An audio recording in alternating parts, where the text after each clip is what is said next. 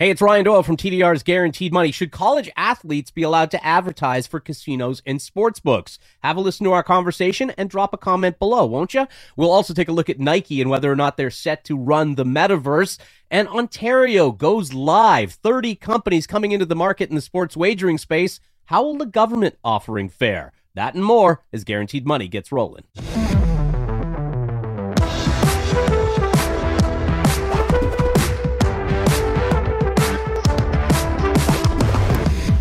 Welcome to TDR's Guaranteed Money. I am Ryan Doyle. That is millennial entrepreneur Anthony Verrill. Let's start off with the legal shit, as we call it around here. All views, no disrespect to lawyers. I'm sure they're good people. Not at all. I have a lot of them in my life right now, so they're all good people. Let me say nice things about lawyers off the top. All views in the Guaranteed Money podcast and the guests on this podcast are purely opinion. You should not treat any opinions expressed by us or our guests as investment advice. The views on this podcast are solely intended to be informational and are not investment advice. Now that the lawyers are happy, how are you, man? You were back in Vegas. I am good, yeah. Vegas 2 weekends in a row. I'm lucky that there's an NFT conference this weekend, and it just happens to be in Miami, so it's in my backyard. I don't have to get on a plane or anything. But yeah, it was nice. Flew about 16 hours of travel time to be in Vegas for 36 hours, and then it was good. Now, this not is part going back of for a while. This is part of your other business. My first question is obviously, did you miss me? Was it the same without me being there? No, it was. I preferred our trip. Our trip was definitely better. This one was pure work, business the entire time. And conferences. I mean, I love conferences, but after you start networking for a while, after 6 hours of just talking and saying the same shit over and over, I was just like, fuck this. And then it was like a 16-hour day on Friday. Now, these were various card conventions you were going to through your other business, Only Gems, which is phenomenal. We'll get a little bit more into it as we go along. But what was that like in today's world, in 2022, sort of post-pandemic, when it comes to a convention like that? There was not a single mask in sight, to be honest. Everyone was shaking hands, exchanging cards. It was back to normal. It was like COVID wasn't even there.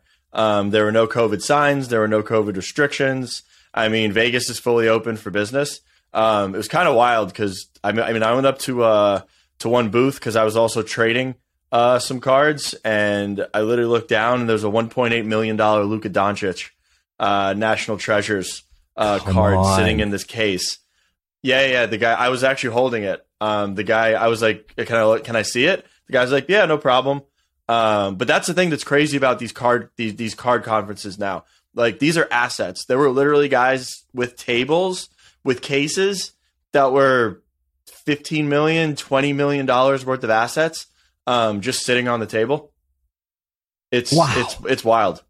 That's pretty staggering shit when you think about that. Like, I guess security must be pretty tight. Yeah, I mean, and everyone's got badges. You can see everyone's faces. So, I mean, there have been incidents at these conferences where some jerk off comes in, will grab a card and try to run out. They never get anywhere. But yeah, I mean, there's literally I was holding $200,000 Jordans, $500,000 Jordans. The vendors, there's trust. The one good thing is everybody was like, so this is a huge pain in the ass. I'm lugging my collection everywhere. I was like, and that's why we're putting cards on chain. Well, that's because exactly now you're what I going was to be able to do this online. What a great room for you to be in, because that's the business model, right? It's taking the physical and putting it into the digital, and that's right where you are. Yep. And you've got all of these people that have likely lugged all of this product around, not just cards, but as you say, sneakers and whatnot. And now you're here to say, hey, listen, you don't have to do that anymore. You basically are the next realm of what's going on with these type of conventions. Hell, you could, what's to stop you from hosting a convention in the metaverse just like that? No? Oh, we're going. Am I crazy? We're going. Yeah, we're going to. I mean, that's one of our end goals and something down our roadmap. But the other thing is, I mean, these guys are traveling with a case full of $15 million in sports cards. That's a liability. I wouldn't feel. I'm pretty comfortable doing whatever, but walking around with 15 million. I'm not cards, doing that. No, I mean, no matter how you want to skin it, it's a liability. But yeah, I mean, it was fun. It was a good show. Probably going to have many more in the next couple of months. But yeah, it was basically a tech conference that was disguised as a card show, which was my key takeaway. But yeah, and everybody there was betting. Everyone there was wagering. Everyone was in the books. Everyone was still having a good time, just like we were the weekend before. That's fascinating stuff. Ontario, let's get to it. April 4th is going to be the day where we see a lot of the companies. You're starting to see them come online. You're starting to see some of the ads going out there on social media. The Score has been very aggressive in Ontario because I'm in Ontario. So for me, this stuff is now being fed to me every single day. The Ontario government, through their offering, Proline, OLG, they've been pumping out some really bad material. I don't know why they didn't hire the two of us, to be honest with you. They've got two people. God bless them. They're nice. I know both of them, but it's just bad material about gambling. It's almost like a weird sports show that doesn't really actually fit the realm of sports wagering. But that all said, it's going to launch April 4th, and we're now a week away. I've got a bunch of interviews set up, so you're going to see those on TDR's channel. And of course, feel free to comment if you're in Ontario. We'd love to hear from you. What are you expecting? What are you looking forward to? For me, Anthony, my one big sort of study here is going to be how well the government product survives in an open, thriving market with 30 other companies, because it has been awful, but it's also been the standard bearer. It's been the one product everybody has known for a very long time. Hell, decades now at this point. They launched sports betting in OLG when I was in high school in the early 90s. So you get the idea that they've been around a bit. Yeah, I mean, if I had to guess, private enterprise is probably going to win. I mean, obviously the OLG has the legacy customers and they've got that base built in, but I highly doubt their products are going to be able to compete with any of the other private products and the other advanced tech companies that are coming into the space. I mean, obviously if they start to manipulate regulation to be in their favor and like limit marketing practices like we did see in cannabis, I mean, sure, they could get a competitive edge there, but I'd be willing to bet that no matter what, private enterprise is always going to trump the government issued platform. Yeah, and I think the government-issued platform, albeit convenient, meaning you can go to a local convenience store and now place single wagers. They've got a decent online presence, but it's still got some issues with it. It's still a little sluggish. Wait, it's that robust? It's that robust that you can literally go to a convenience store and place a bet like you'd buy a lottery ticket? Yeah, now it's been that way for a very long time. It was that way before single-game wagering ever reared its head, and of course the box was ticked. Yeah, but you used to have to bet parlays. There were limits. There were caps. You could only bet certain combinations, so many times, and then you'd have to go to another store. It was a little cumbersome in the way it works, but yeah, I mean, you could go in there, play a lottery ticket, and play a sports bet. That's where I say, they've got a bit of an advantage in that regard, in that they still will be in people's faces when they're going about their day to day. Yeah, that's interesting. I didn't know that. I didn't realize that it was that accessible. But yeah, I'd still be betting on the private guys and the other platforms that are really spinning up and coming into the fold. Yeah, and it'll be interesting to see how they differentiate themselves in the market, because when I say them, I mean the other 30 companies. You can't come into this market and be the same as the other 29. You've got to do something different. No. Whether it's wrapping yourself in analytics, whether it's figuring out how to make a nice offering that people want to be loyal to you. That's going to be the real challenge, I think. And I'm curious from some of the CEOs I'm about to speak to this week. Where do you see your company getting ahead and popping your head up differently than everybody else? Yeah, I mean, I think they're going to be able to get ahead probably with the consumer loyalty programs, being able to add the added value that's going to be given to the consumer, and then they'll start to flesh it out from there. I mean, obviously, with the government regulated stuff, I'm sure they don't have marketing budgets where they can just be throwing money at people on a monthly basis. So I'm sure the private guys will be able to get creative. Yeah, I mean, but they don't like just irresponsibly throwing money. I mean, from what I've seen with DraftKings and Caesars and FanDuel, like if you're betting, they're rewarding you. Like they're just handing you money, which is kind of crazy. Like for instance, like Burger just keeps getting like $2,500 allotments at a time to just like throw out on the board. So I mean, it's definitely a competitive edge, but I'm definitely curious to see how it transpires once everything starts to roll out. Now, Burger is a high roller betting friend of yours, not some it's not like an imaginary friend you have sitting around, or what you call yourself in the third person. Oh, no. Yeah. He's betting. He's still on a heater. I think it might have cooled down as I'm not getting as many screenshots of bet slips sent to me, but he's been doing well. It's always that guy, right? Where did your bet slips go? Why don't I see them anymore? Yeah. I used to be getting them on a nightly basis, like in like 3 or 4 shots, just pinged to me. Haven't gotten any in a week, but that might have been because I was on the road. One of the sports we've been watching is college basketball. We'll get to that in a second. But the NFL, obviously, I always say about the NFL, it's not just the season. It's an 11-month narrative. You might get 1 month where you're not talking about football, and it's usually the month of February. You get that I would even say 3 weeks. Hell, I wouldn't even say a full month. But you get that little lull after the Super Bowl, and then it picks up again in free agency. It picks up again with the draft. Here we have the chief media and business officer of the NFL, Brian Roloff, saying that they're looking at the idea of a streaming service just for the NFL. The service would allow users to stream games from mobile devices with a cable subscription, price of $5 a month. It would include games, radio, podcast, team content. I like this idea. I think the NFL for a long time has been struggling on how to get their content out to people. This seems like the right direction for them to go. You think of the Sunday ticket days, Anthony. I mean, this has strangely been a weird dance for such a great product. I think it's a no-brainer. I mean, whether you want to believe it or not, I think every sports league is going to have their own native streaming platform and their own digital ecosystem here probably in the next 5 years. I mean, depending on how they need to unwind the TV rights or accommodate the bandwidth to actually enable it. But why not? I mean, they own their own brand. Why not centralize the content and give everybody what they want on demand?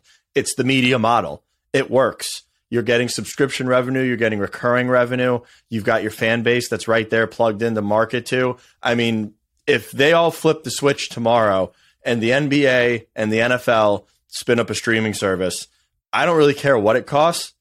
I'm going to subscribe to both of them. So I can get the Miami Heat, I can get the Dolphins, I can get everything on demand, and I can get everything where I want it, when I want it. I think it's an absolute no-brainer. And it also allows the NFL to tailor their content, so I don't have to worry about the middle guy in the cable company. Sure, the cable company is kind of running there in the backdrop because I've got to have a subscription.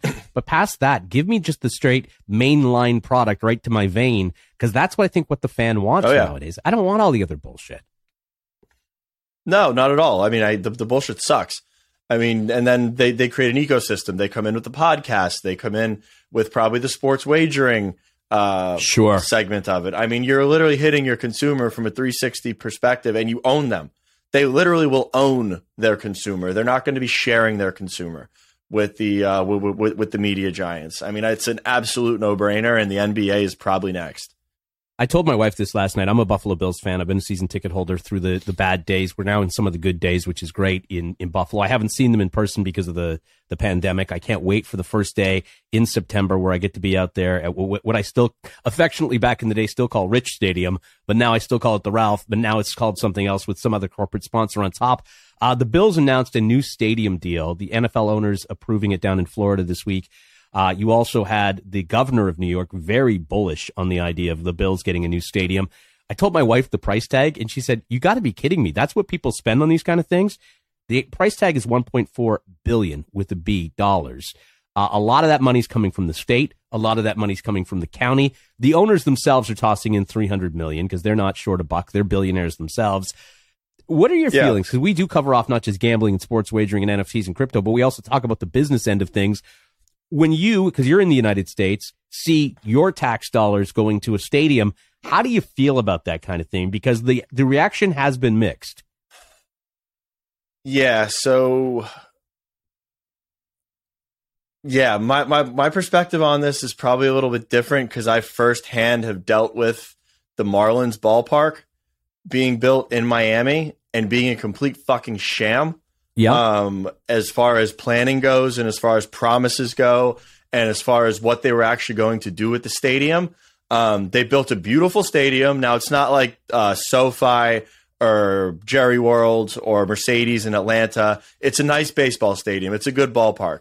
I think they spent like $1.2 billion on it. It's got a beautiful retractable roof. They sold Little Havana and they sold the city of Miami to pump tax dollars into the stadium.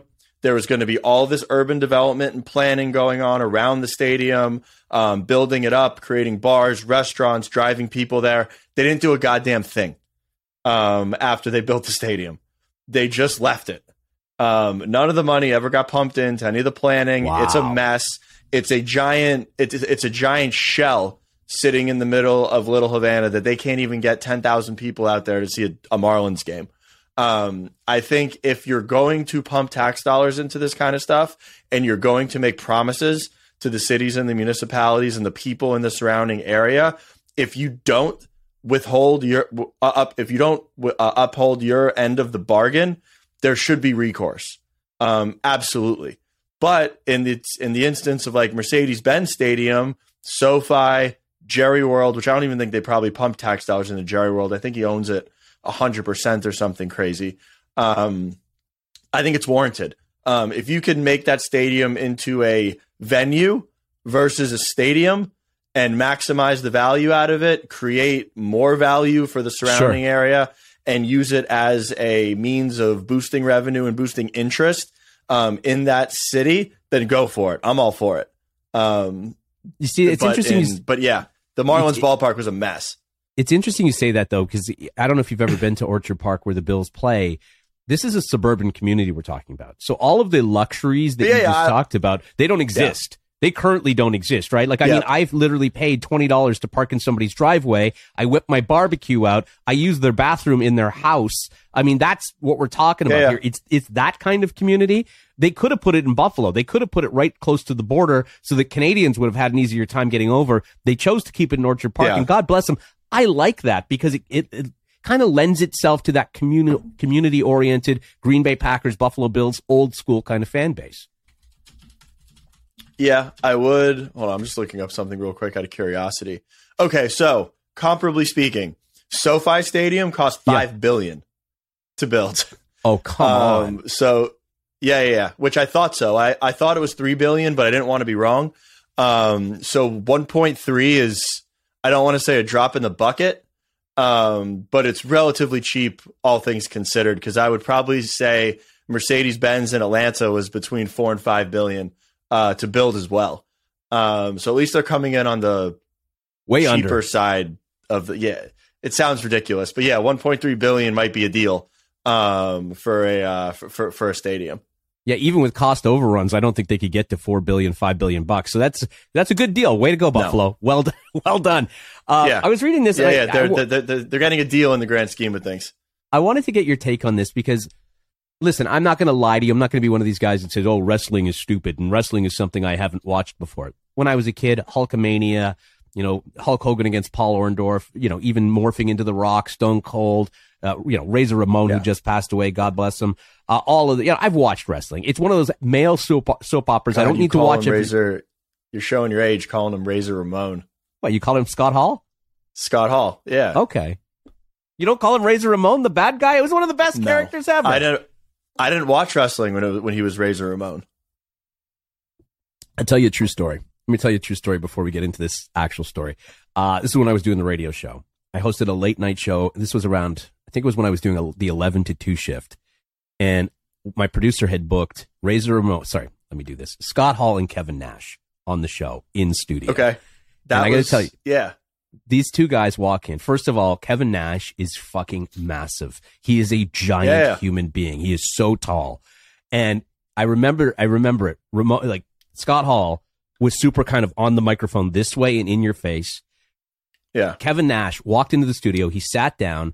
He put some sort of beverage down on the console. He put his cowboy boots up on the radio desk, pulled this microphone back like this, and he said, "Ask me anything." And Scott Hall looked, and they just both started laughing. Those two guys sat with me in a radio studio for an hour and spilled all the tea. They were hilarious. The characters you saw when they were Scott Hall and Kevin Nash, that's who those two guys really were for the most part. Oh, I believe it. They were just great dudes to hang out with for an entire hour. Yeah, I don't think wrestlers, I really do believe like a lot of the wrestlers you see on TV, like that's them in real life. Like they're in character 24/7. Like those are their personas for the most part. And I loved wrestling when I was I love the fact that they seemed like, and you could tell through Scott Hall's passing last week or 2 weeks ago, that they were very good friends. You could tell that they were very good friends. Buddy type of thing. Fanatics, though, is adding WWE to its roster in a long-term deal that will see WWE work with Fanatics Commerce, Fanatics Collectibles, Candy Digital, which is the company's NFT division.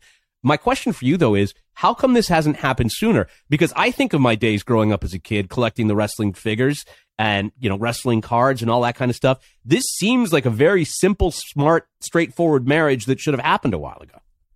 Yeah, I mean, well, it kind of dives into Mike Rubin's new strategy. They're going to make collectibles and cards and comics out of everything.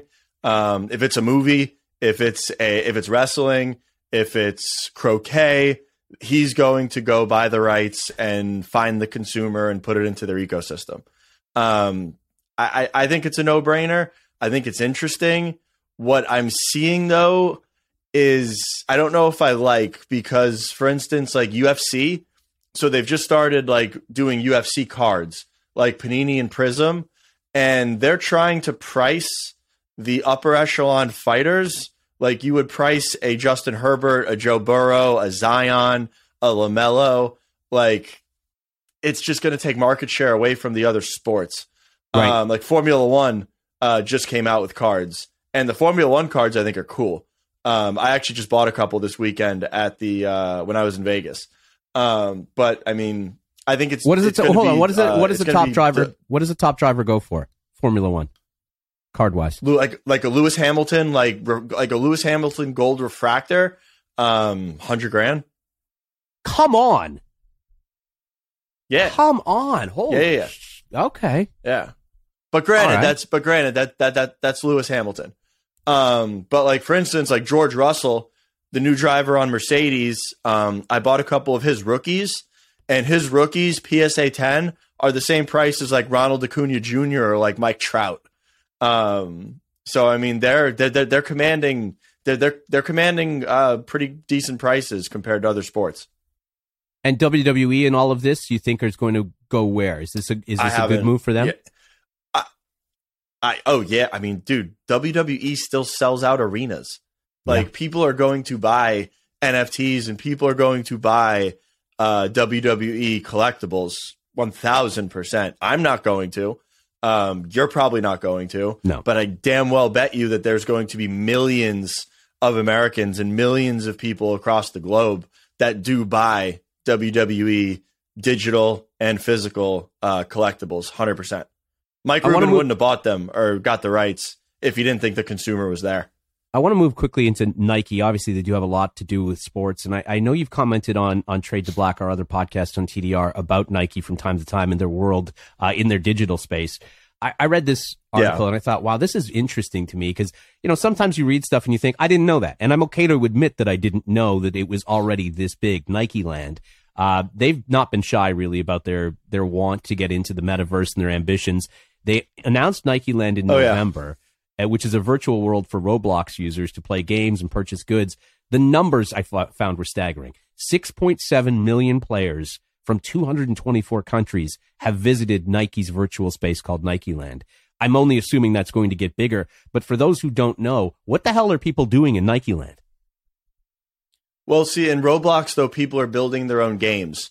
So in Nike Land, like, you can go in there, build your own games, build your own experiences, and people can come in and participate and play, and then you're going to extract value out of it. You're going to get paid for people that are playing your games.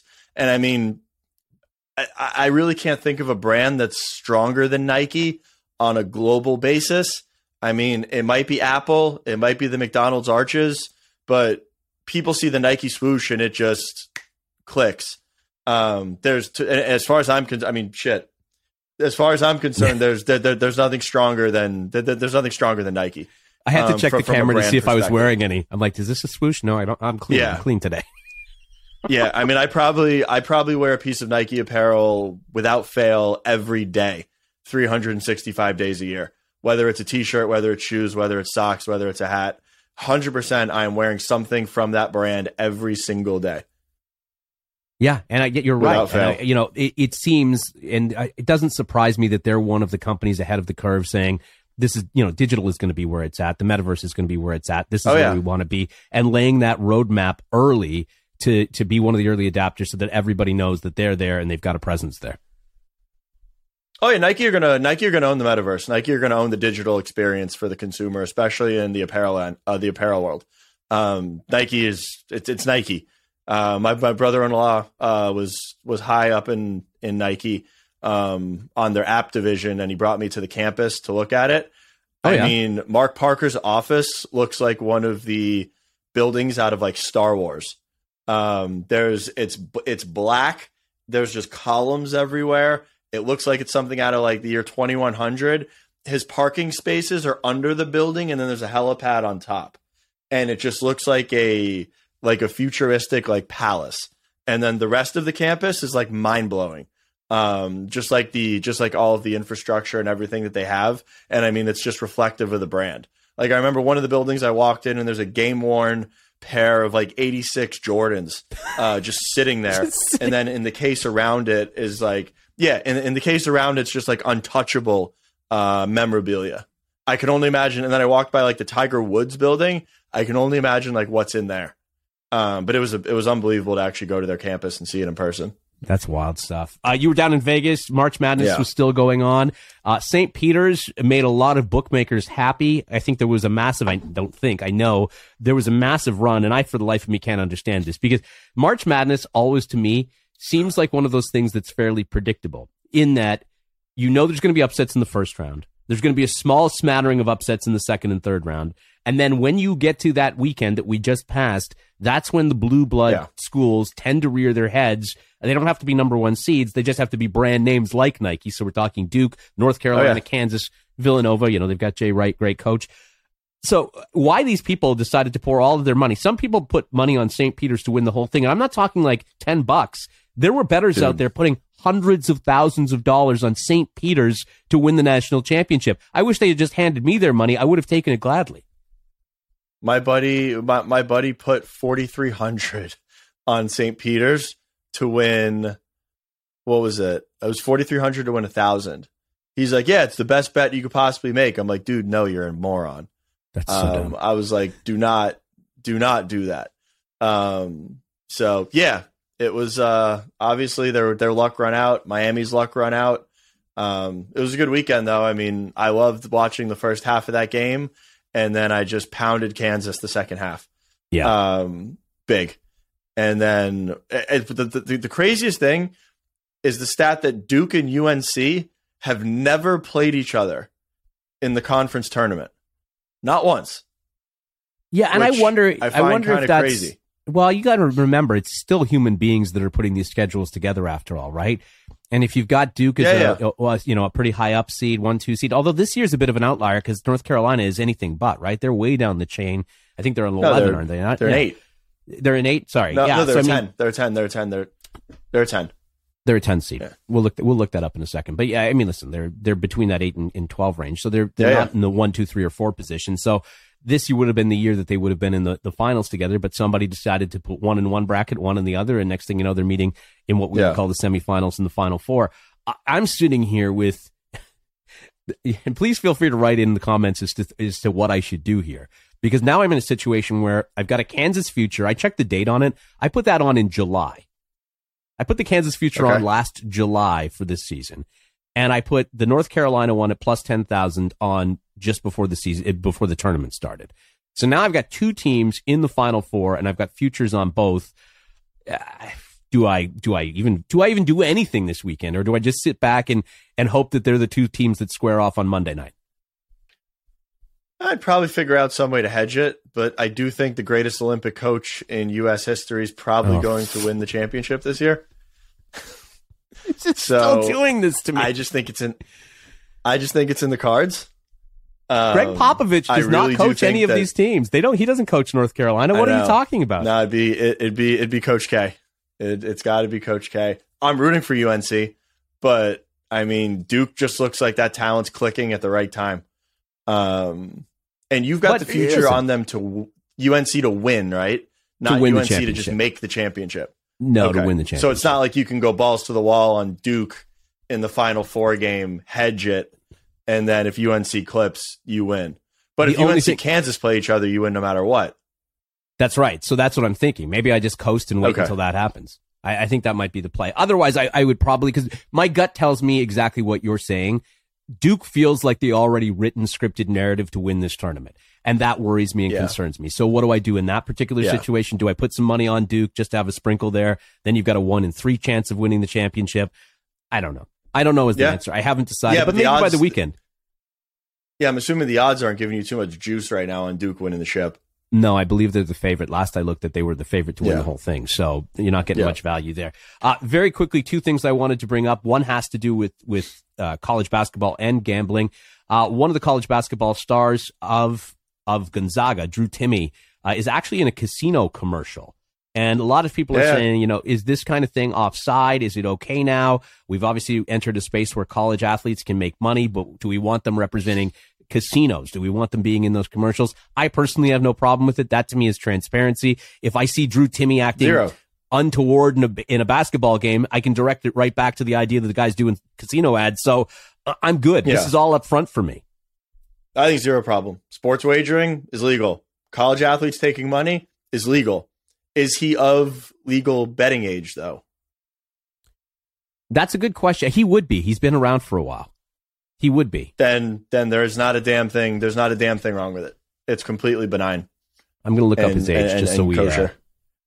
That was the only thing I was thinking. Is he of gambling age? I wouldn't see them putting him up there if he wasn't of gambling age. You're searching this already. You're doing a search already. While you're at it, search what seed North Carolina is. He's 20. He's 21. Yeah, I would September 9th, 2000. So then, there's no problem with that. So there's no problem with that. No, but some will. Some will have a big problem with that. And people want to bitch. Someone wants to bitch about everything. I mean, people are going to complain just to complain. From the new rules that have been implemented and things that are changing, it is completely fine for him to do that. He's not betting. He's not saying bet on Gonzaga. No, he's not. Yeah. If he was somebody who was, again, betting on his own team or whatnot, he'd be the last guy to put up his hand. Think of how out of the way you look at look at that Arizona State scandal that's part of that Netflix special. Like, those guys went above and beyond to hide the fact they were doing it. This guy's not going to do a commercial and then bet on his own team. It's ridiculous. Anyway, North Carolina is number 8. I would get that bag in a second. Yeah, they're number 8. Okay, so they are number 8. Our research department has chimed in and let us know that. It's just us. It's just us as the research department. Perfect. It's the way things work. But we're perfectionists, so we like to get the information on the table and give it to you in real time. I think that's it, man. We got a lot to talk about. Next time around, I want to get your thoughts on the F1 coming to Las Vegas, because I think that's hot. But we'll save our opinions on that. It's going to be a street course. It's going to be a street course, too. That's going to be insane. It's going to be nuts. It's going to be absolutely nuts. So we'll talk a little bit more about that on the next episode. Until then, and don't forget, a lot of CEOs are going to be a part of Guaranteed Money, going to be part of our interview segments, our features throughout the week on TDR. So just check back for that. Don't forget to leave an opinion in the comment section on YouTube. We'd love to know from you. Do you have a problem with college athletes doing commercials for gambling companies, for casinos? We don't. Do you? Drop a comment on our YouTube page. We'd love to hear from you on that, and of course, interact with you that way. Anthony, thank you so much. It's been fun. It's been real. Subscribe to Guaranteed Money wherever you get your podcasts, and find out more details at thedalesreport.com. Don't forget also to check out our YouTube channel for more content.